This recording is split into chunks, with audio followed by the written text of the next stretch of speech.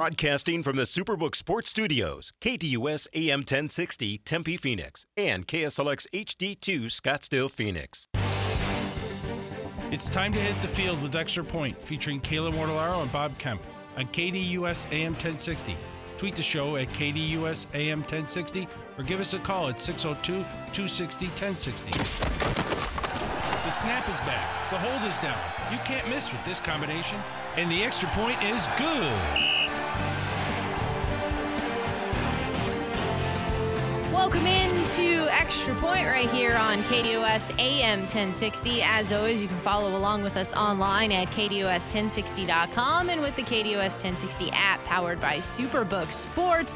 Bob Kemp, Kayla Mortellaro with you up until noon today, as we typically do, Mondays, Wednesdays, Thursdays, and Fridays. However, things not so typical, as it is already Wednesday, July 5th. We'll be with you today, Thursday, and Friday. Then we'll be taking a vacation July 10th through 14th and back with you July 17th. We'll continue to update that throughout today's show and the rest of the week. But as we do, we get things started with the poll questions, and we'll start with the KDUS1060.com poll question, and we'll dive into this a little bit further here shortly in regards to the Phoenix Suns and what they did in free agency, and that player that seemingly has been linked to the Suns, no matter if it's free agency, trade deadline, off-season rumors, etc. The man is now finally a Phoenix Sun. I'm talking about Eric Gordon. And the question here is adding Eric Gordon enough to quiet talk about the Suns bench in the 2023-2024 season. Right now, the masses sit on the no side of things at 55% of the vote. Yes, trailing at 45%. Yeah, it's the guy that I've been begging they get it for years. I actually had forgotten. He actually signed an offer sheet with the Suns back in 2012, I think it was. And I had completely forgotten about that. But, that was the Pelicans, if I remember correctly, and they matched the offer sheet, so he never came here. But it seems like every trade deadline for the last 3 or 4 years, or at least since the Suns, have been relevant again, so that's like 3 years. That I've been begging they go get him, including for weeks last year before the trade deadline, and he ended up with the Clippers. Now he's a member of the Suns, and he is a big part of their bench, and big part is what I guess probably needs to be discussed. And we will certainly answer that question in detail around 11:30 today. We'll flip this on over to Twitter at KDUS AM 1060. Bob had a conversation with Brian Salvatore of Amazing Avenue. And if you missed that conversation, podcast over at KDUS1060.com or with the KDUS 1060 app. Should the Mets try to trade Max Scherzer before the August 1st trade deadline? Yes, out in front here at 69.2% of the vote. No, trailing at 30.8%. There's a couple things here. It doesn't seem likely that they're going to trade him because he has a player option for next year. Scherzer does, but he's not going to opt out of the contract because it's for $43.33 million in 2024. So he's not going to. I don't think.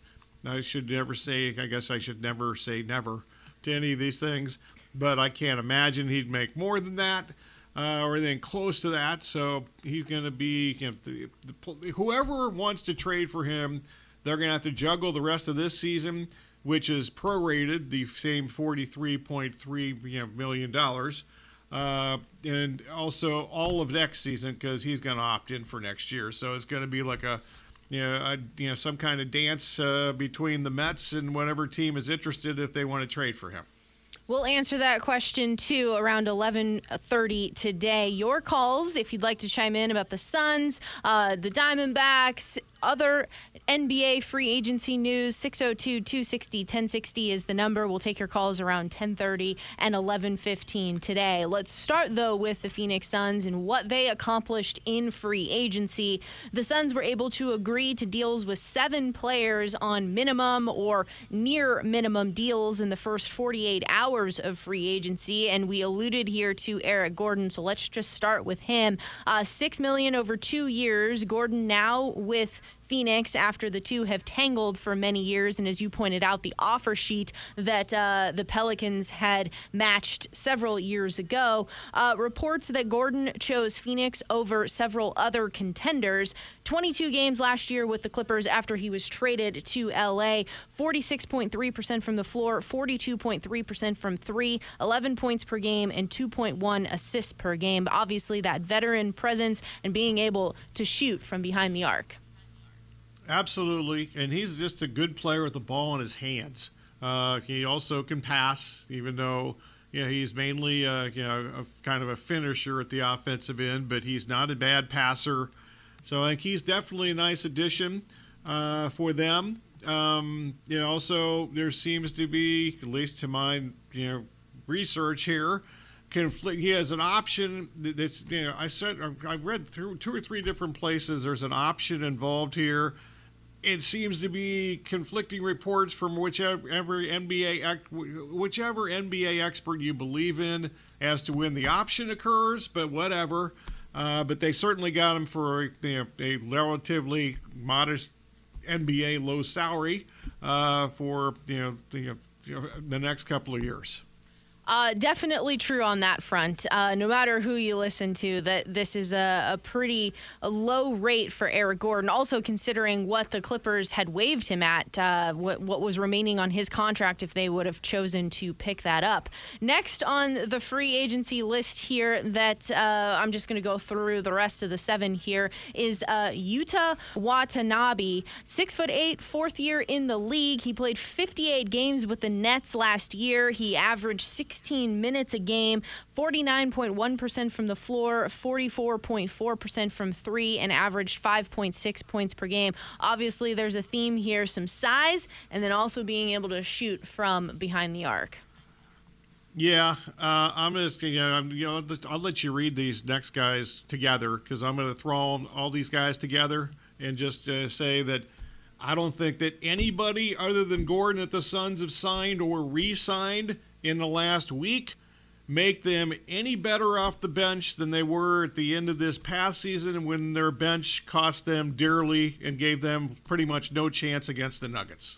So next up here then is Keita Bates-Diop, 6'8", drafted back in 2018. He played with the Spurs last year in the 2022-2023 season, 67 games for the Spurs, 21.7 minutes per game. He shot 50.8% from the floor, 39.4% from three, and averaged 9.7 points per game.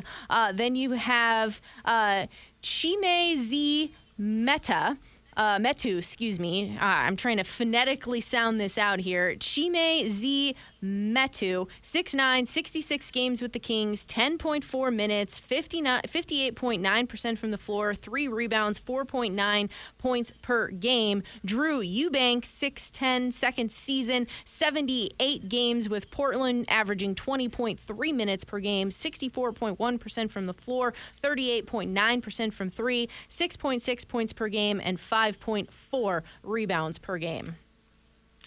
Yeah, I'll just throw in the fact that I don't think any of these guys are an upgrade over what they had.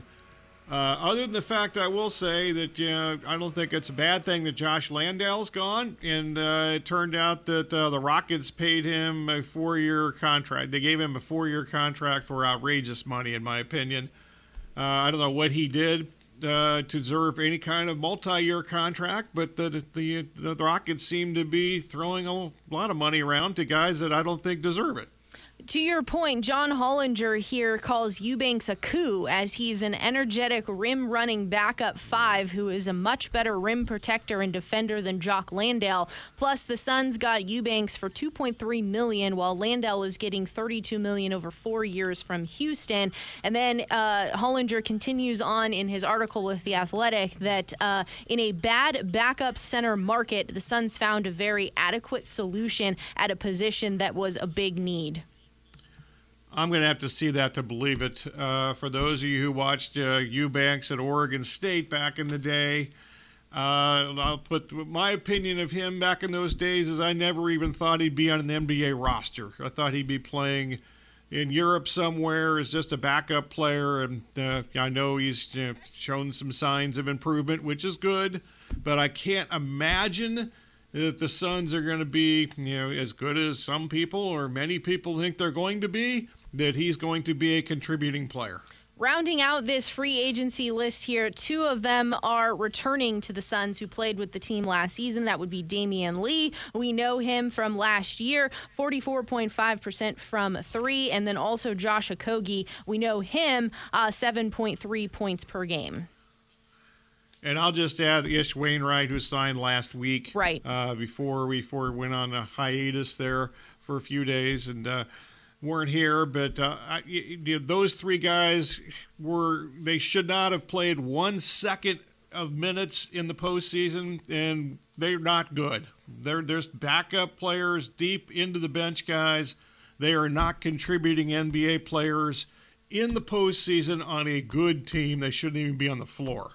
The other thing that John Hollinger said in his free agency article here with The Athletic is that he can't say that the Suns won free agency yet, as we need to see how these guys play and play well in the playoffs is a must. But in terms of, quote, value for the dollar, this might be some of the best 48 hours we've ever seen. Phoenix maximized its minimums.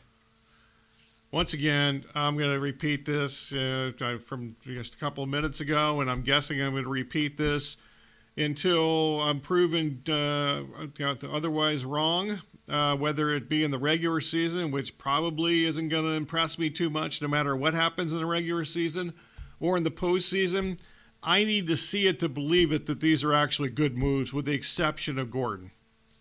The exception of Gordon here, because Gordon's in his mid-30s here. I feel like I know what you're going to say, but I have to bring it up. Attempt to play like devil's advocate here, if you will. But on a team that does have some age, when you look at Kevin Durant, you look at Eric Gordon, if you want to throw in Bradley Beal at a young 30, Devin Booker as well, just with all the experience that he has here, being able to find these players on these minimum contracts and getting younger, does that help at all? Okogie, 24 years old, Eubanks and Metu, 26 years old, Bates Diop, 27 years old, Watanabe, 28 years old, and then Lee, also 30 years old. I just don't think any of them are any good. I'm sorry. I thought that Bates Diop, when he was at Ohio State, would have a good NBA career. He's had nothing close to a good NBA career. He's been a marginal at best player in the NBA, which is, I'm surprised about that.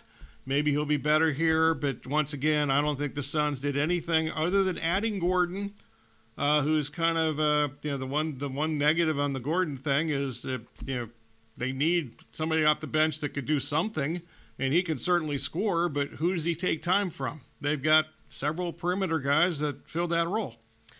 Were you surprised that the Suns didn't bring back Torrey Craig?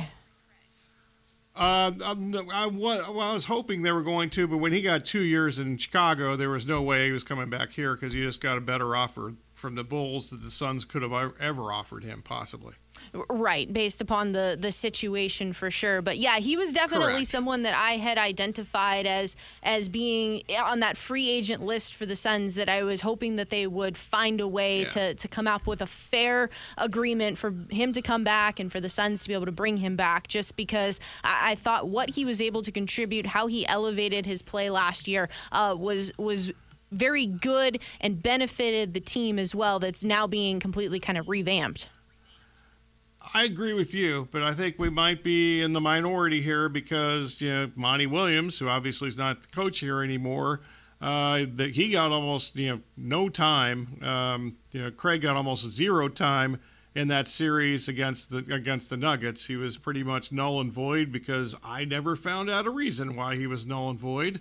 But they kept playing Okogie, who is not a good NBA player.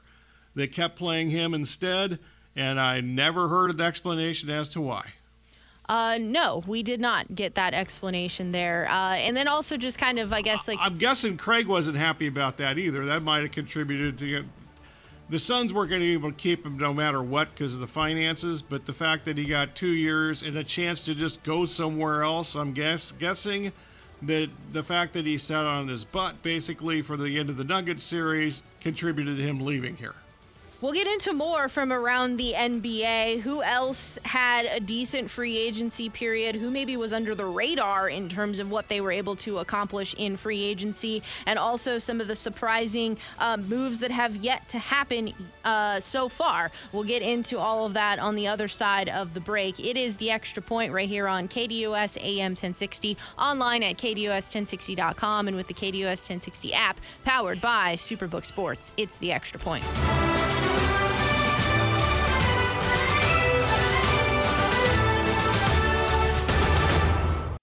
KDUS AM 1060 is the home to the Dan Patrick Show, the Doug Gottlieb Show, and Sports Map Radio. Catch all the sports content here on AM 1060.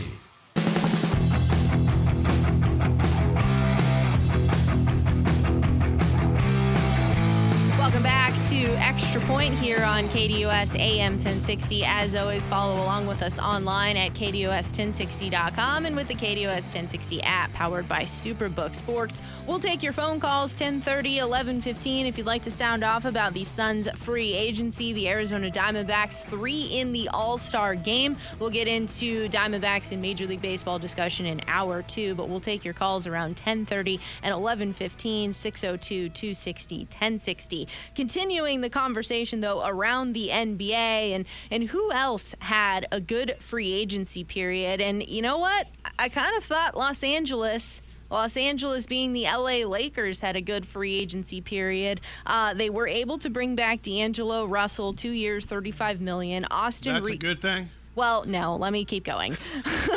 Had to get him out of the way. Austin Reeves, but at least 2 years, $35 million. It wasn't breaking the bank. Austin Reeves, 4 years, $56 million. Rui Hachimura, 3 years, $51 million. But then they were able to bring in Gabe Vincent, 3 years, $33 million. And this is maybe the one that I like the most here is that they added Taurean Prince after he was waived. Then they also found minimum deals with Cam Reddish and Jackson Hayes. And apparently here, the way that everything matches up for the Lakers, that the contracts will put them right up against the luxury tax line, not going over. I actually really like what the Lakers did. I don't understand. It has nothing to do with my personal observations over the years of Russell, who I just don't think is a good player and only cares about Russell. But other than that, I don't understand. He ended their season on the bench basically. He couldn't guard anybody for the Nuggets, and he couldn't make a shot. And he ended their season. They got swept in the series against the Nuggets, and he was not even a factor by the end of that series, and yet they brought him back, which I was very surprised by that. But other than that, I do like what they've done. They've the Vincent thing, and that makes sense. I don't know if he's a California kid. He went to UCSB, but I'm guessing you probably don't grow up in Pittsburgh and end up at UCSB. So good for that'd be a good geographic move if you went from Pittsburgh to Santa Barbara, though. Modesto, so California. He's from Modesto, okay. Oh. So that's an upgrade in itself. I've been to Modesto. From Modesto to Santa Barbara, that's good. Anyway, so I'm surprised that they brought Russell back, but I do like what they've done pretty much everywhere else there. And the Reeves thing was kind of a given, I guess. The Hachimura thing was kind of, there was some talk that maybe he'd get a better offer somewhere else, but he certainly was effective with them. And LeBron loves him, and Reeves for that matter. He likes both those guys. And, LeBron, who I guess LeBron's not retiring. Remember that all that crap at the end of the regular at the end of the playoffs that he was vague and kind of he didn't storm out of his final press conference after they got swept, but he was rather abrupt at the end of that and kind of vague at the end of the press conference. But seems like we've had the vagueness from LeBron all the time, and now with his son. Only a couple of years, apparently, I've never seen his son play, but a couple of years away from the NBA. He wants to play either with his son or against his son. And so this retirement garbage that is an annual event for LeBron, I guess we can forget about that, at least until next year when whatever happens, we'll hear the same thing again. Yeah, what I've heard is LeBron really wants to play with his son, but he has consistently said that, that's his dream. That's not necessarily his son's dream. So maybe his son wants to play against him as opposed to with him. Who knows? But I did see the all too early mock drafts for next year, and it had LeBron's son, Bronny, going to the Hawks with the 17th overall pick. Yeah, 17. Okay, so not that high, but he's certainly, he's going to USC, and USC is going to be in its last year of basketball in the Pac-12. It appears they're going to be a serious contender to win the conference championship. UCLA obviously lost a lot of guys. The U of A lost some people. Maybe to the positive side, they lost some people, in my opinion, with Tubelis and Creasa, who, by the way, Creasa's staying at West Virginia after they hired the assistant coach to replace Huggins. And the assistant coach is apparently the reason that he went to West Virginia via the trade portal to begin with.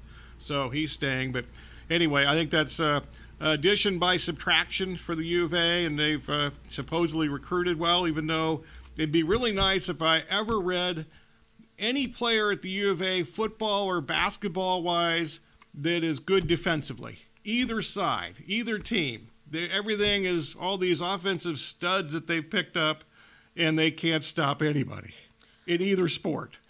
Back to the NBA here. The Cavs made some moves over in the East.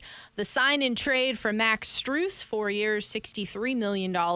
They brought in George Niang. They re-signed Karis LeVert. And it also wasn't as expensive as maybe a lot of people were thinking LeVert would get. 2 years, $32 million. And they also brought in a backup big man, Damian Jones. And obviously, a lot of this is because the Cavs made leaps and bounds. They made it to the playoffs. And Donovan Mitchell has been a huge key to all of that. But when you got into the playoffs here, Donovan Mitchell struggled a little bit, and I think just defense is really clamping down on him. He had to be able to have some other playmakers out there and to space the floor.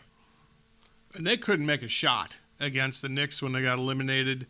And so, Niang should certainly help that. I mean, he doesn't do anything else. He's got to be in fact, I would just think it's safe to say that he's got to be a candidate for the worst defender in the NBA, but he can make shots. So, that certainly fills a void for them.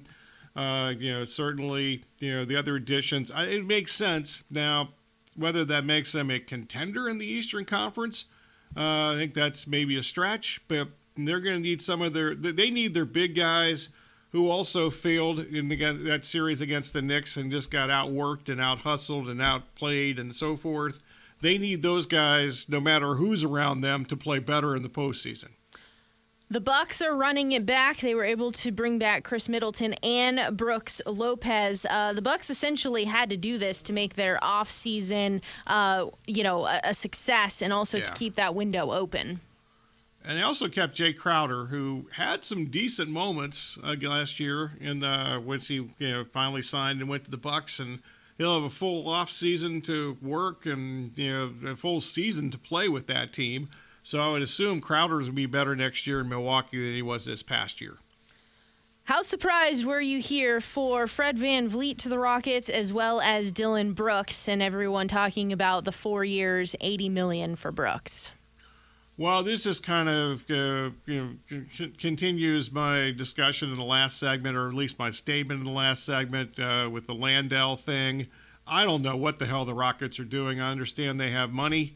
They need to add players, certainly. They need to get away from their, it seemed like everybody they've had for the last 3 or 4 years have been like 18 or 19 years old. And, birth certificate wise, that's young, but they were immature for their age, and IQ basketball wise, they were at the bottom of the barrel. Now we have to pay attention here to what's up with Damian Lillard and what's up with James Harden. So we wait. Damian Lillard, after free agency got started, he announced that he would like a trade from Portland, and his preferred destination is to go to the Miami Heat. So the talks, though, that I had heard is that Portland doesn't want Tyler Hero back in return. So it'll be interesting to see if other teams enter into this conversation to make a 3-team trade possible, or how this all unfolds. Yeah, I think it was certainly, you kind of wonder whether there was some insider trading going on here. It was speculated that Lillard was interested in the Heat for a while. The fact that they didn't bring back Vincent or Strus, the hero thing doesn't match up salary cap wise. They can't do it, according to Bobby Marks, who's on ESPN frequently, and they need to find a third or fourth team to make a trade for Lillard, but that seems like it would be a logical landing spot for him. And James Harden, he also wants a trade here, but I guess if you're following along, because there was nothing else going on in the world of sports yesterday, that the owner of Fanatics had a massive house party in the Hamptons, and he had to dress in all white. But the reason I'm bringing this up is that James Harden was there. He was also seen hanging out, photographed with Joel Embiid as well as Tobias Harris. So people are speculating, well, maybe he's not going anywhere. Well, and Harris is supposedly out of Philadelphia too, right? So maybe it was a going away party for Harden and Harris and so forth. So we'll see. That roster just seems to be like the biggest. I expected them to be have done something by now, but to my knowledge, they really haven't done much of anything by now. So I would. How long? 2 or 3 years now I've been talking about how this is just a disjointed, poorly structured roster, and they've gone through a couple of different general managers to get to this point. And the Daryl Morey, James Harden love affair apparently is over, or at least some believe it's over. So we'll see. But I'm actually really surprised that that whether it's Harden or somebody else, that the Sixers are just kind of I don't think they're any different than they were when we talked on Friday, really. No, I don't think they are. The other thing here that caught my attention, Karl Anthony Towns also shows up in trade rumors, and there were maybe not trade rumors necessarily, but he seemed to always be linked to the Suns for the last couple of years. But now it sort of seems like there might be a change of the guard with the Timberwolves here, with the team giving what they gave to Anthony Edwards. Do you think that Karl Anthony Towns could be on the move? True, but obviously we can end that Sun stuff that was kind of a waste of our time for several years because he was never going to come here, for a variety of reasons. So that was never going to happen, but we kept hearing about it and people kept bringing it up. But it sure seems as if they've got a whole lot of, they've got a lot of max contracts on that team. That is similar to the Suns.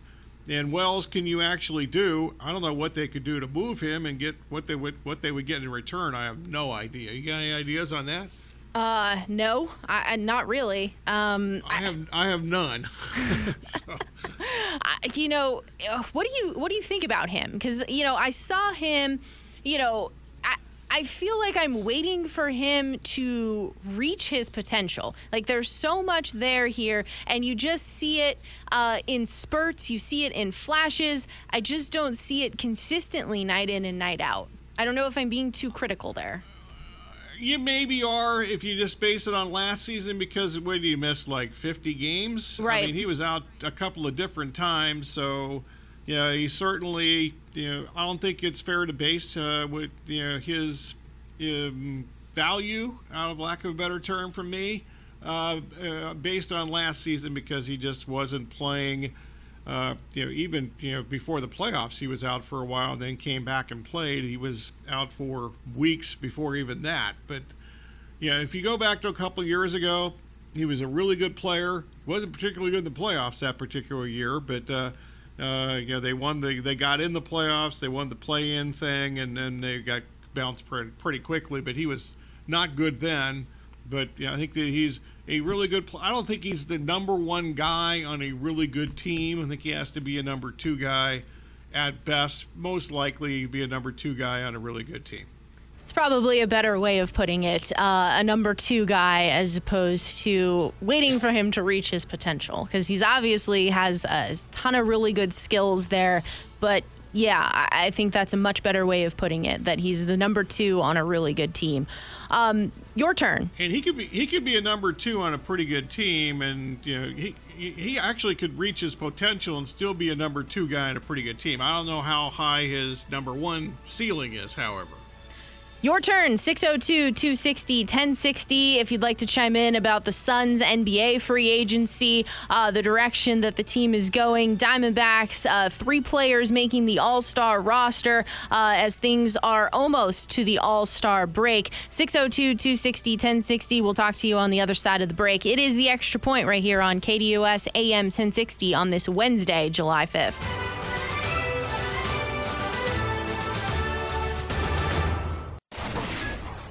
Interact with Bob Kemp's poll question on KDUS1060.com. That's KDUS1060.com. And while you're there, check out Bob Kemp's bottom line at KDUS1060.com.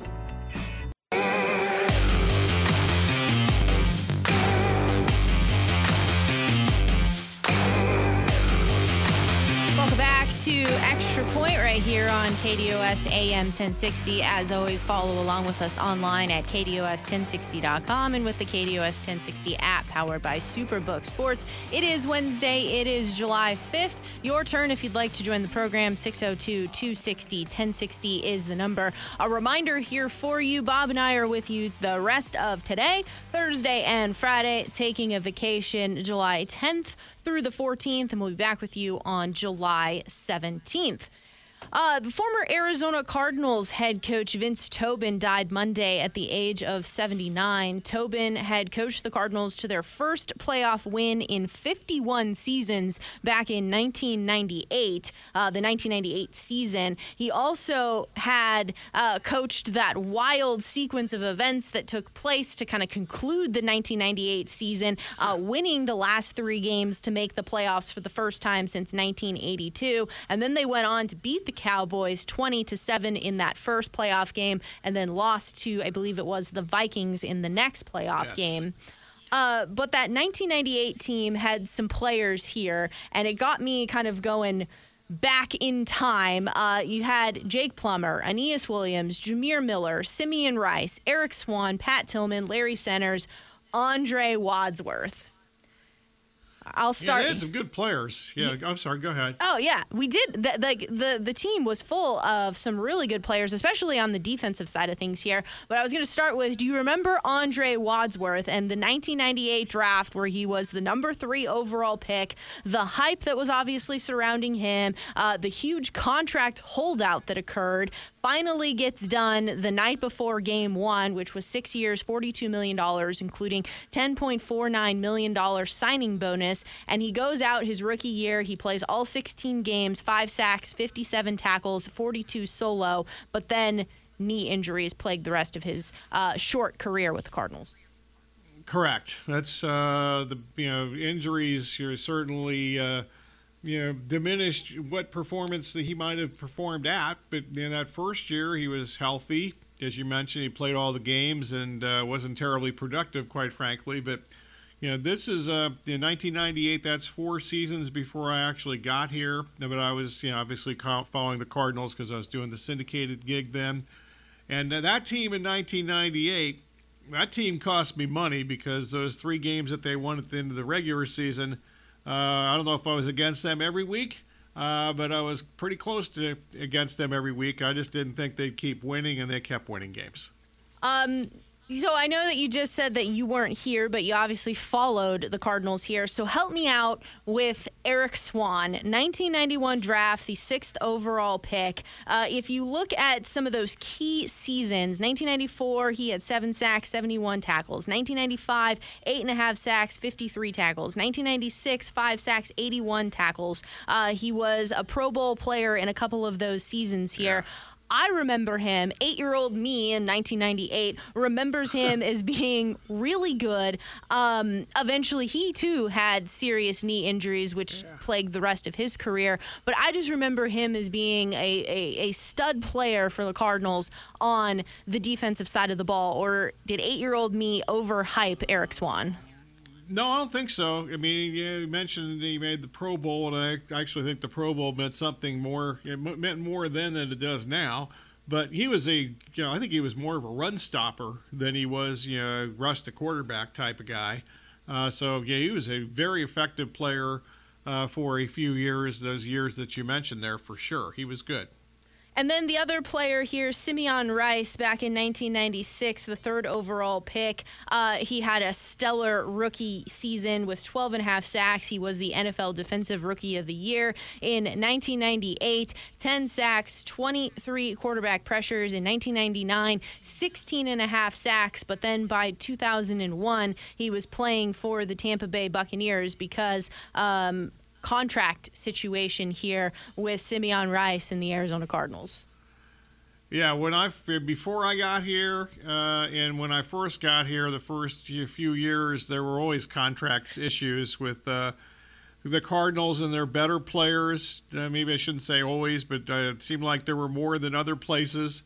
With the elder Bidwell not caving in, so to speak, or maybe compromising to give the contract that he probably should have given to some. Simeon Rice, on the other hand, he was back in his Illinois days. I thought he was just all out to get sacks, and I guess it worked out for him because he was a high draft pick and made plenty of money in the NFL. He didn't seem to be terribly concerned about stopping the run. I remember one game Ohio State played against Illinois, and Eddie George had, I think it was almost 300 yards rushing, and it was pretty much just attacking Simeon Rice for that whole game. So they also had Orlando Pace as their left tackle on that team at Ohio State, so he was being blocked by a good guy, but I just and I remember when he left Illinois, there was an anonymous quote from an assistant coach there that pretty much said, good riddance. So I kind of backed up my theory about him being maybe a selfish player, and quite frankly, I didn't think that changed that much in the NFL. I heard what you said there about in the 90s, there seemed to be a lot of contract disputes with some of the better players that the Cardinals had.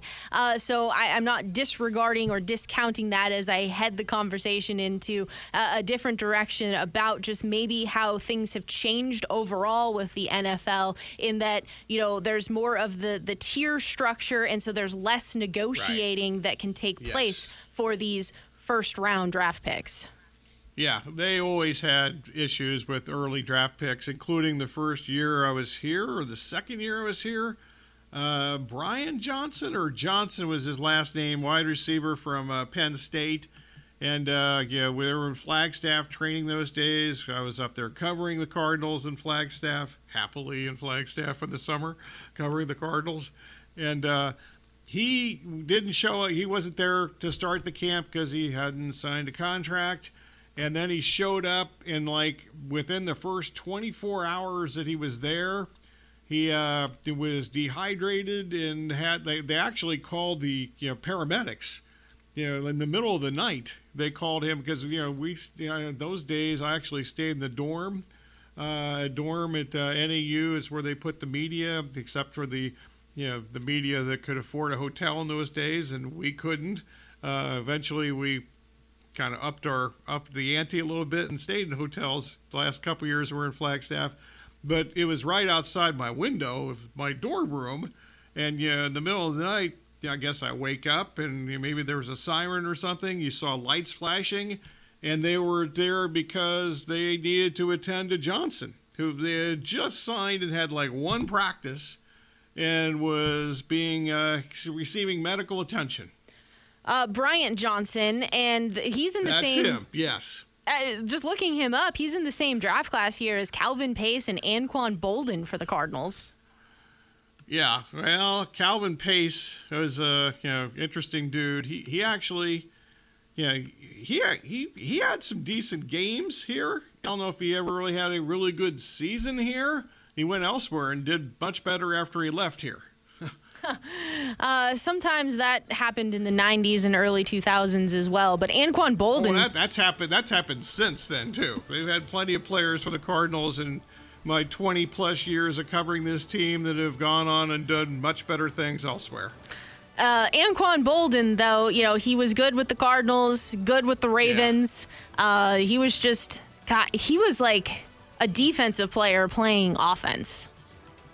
That's true. Unfortunately, he also suffered a really bad injury during a training camp practice in Flagstaff, and that helped derail one of his seasons here.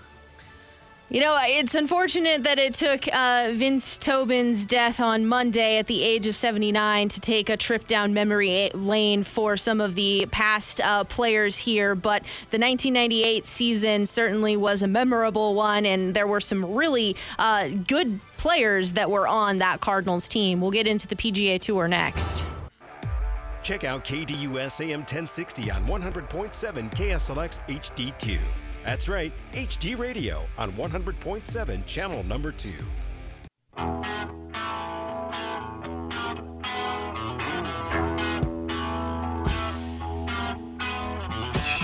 Wrapping up hour number 1 of Extra Point on this Wednesday, July 5th, right here on KDUS AM 1060. As always, follow along with us online at KDUS1060.com and with the KDUS 1060 app powered by Superbook Sports. As it is Wednesday, that means we already have to turn our attention to the PGA Tour as they are at the John Deere Classic, TPC Deere Run in Illinois. We'll get to that event here in just a second, but I couldn't move on without going back to last week at the Rocket Mortgage Classic and how Ricky Fowler got it done. He's been trending in a really good direction here. His game coming back around, deciding to link back up with Butch Harmon as his swing coach, making the necessary changes. He changed his putter as well, using a longer type putter, a bigger grip, and we've obviously seen him contending a little bit more. We saw him at the U.S. Open, and all kind of coming together for Ricky Fowler, culminating in a victory in which he birdied the 18th hole to get himself into a 3-man playoff with Colin Morikawa and Adam Hadwin, and then he goes on to win the tournament in that first playoff hole, and it is his first victory in 4 years. So it's always really cool to see players. You never want this to happen, to be at the top of a pinnacle and then to tumble down the mountain, but it's really cool to watch players put in the work, to do the mental necessary things to get yourself in order here and to start to match that up with the physical gifts that you have and to climb that mountain once again and to get back on top and get himself a victory. So that's really cool to see for Ricky Fowler. Now, when it comes to the PGA Tour, as I mentioned, it is the John Deere Classic at TPC Deere Run in Illinois. It's a par 71, 7,268 yards, and it's yet another course that is going to feature bent grass greens. It's also another one of these birdie fest type golf courses here, as you had JT Poston shooting 21 under par last year, Lucas Glover shooting 19 under par a couple of years ago, Dylan Fratelli 21 under, and several years ago Michael Kim taking it real low at 27 under par. So the history here with the John Deere Classic, we have to, gosh, this makes me feel old, right? 19-year-old Jordan Spieth holing out for birdie from the greenside bunker to force a playoff, and then turning around and winning in the playoff there. And that was Jordan Spieth kind of bursting onto the scene as a 19-year-old who had just, turned professional there. The thing about the John Deere Classic is that it is typically in its traditional spot here a couple of weeks before the Open Championship, giving guys an opportunity who have yet to qualify for the Open Championship the chance to do so. There will be 3 spots available for players to punch their ticket to the Open Championship that will be played 2 weeks from this week's event here. So when it comes to trying to figure out what to do for the John Deere Classic, again, metrics-wise, it's not this overly challenging golf course, so nothing is really standing out where you have to be just really precise off the tee, or you have to be really precise approach to the green, or you have to be a really precise putter. It's kind of just who gets really hot that week and keeps riding that momentum through the 4 days. So I'm looking more, I guess, at people who have the ability to take it low. And I'm going Eric Cole, who is certainly he himself has burst onto the scene here this season. So I'm going with him for a top 20 at plus 190, also swallowing the 33-1 odds. He averages birdies here in this field at 23rd on tour and birdie or better percentage at 28th, and he's putting at 4th on the PGA Tour. Also, Adam Schenk for a top 20 at plus 155. He finished 7th last week. He also has good course history here and a tie for 4th in 2021 and a tie for 6th in 2019. Certainly not going to criticize you if you're feeling Denny McCarthy, as he's had 9 top 20s in the last 15 starts for himself, and he's kind of pushing the envelope to get his first PGA Tour win. Also can't fault you if you're going with Russell Henley, who seems to play well here, 2nd in 2019 and a tie for 11th in 2021. And of course, Adam Hadwin, who was just in that playoff last week. He's kind of starting to put it all together here as the summer is rolling on. So wouldn't fault you for going in any of those directions as we're trying to figure out what to do for the John Deere Classic. But hour number 2 is coming up on the other side of the break. It is the Extra Point.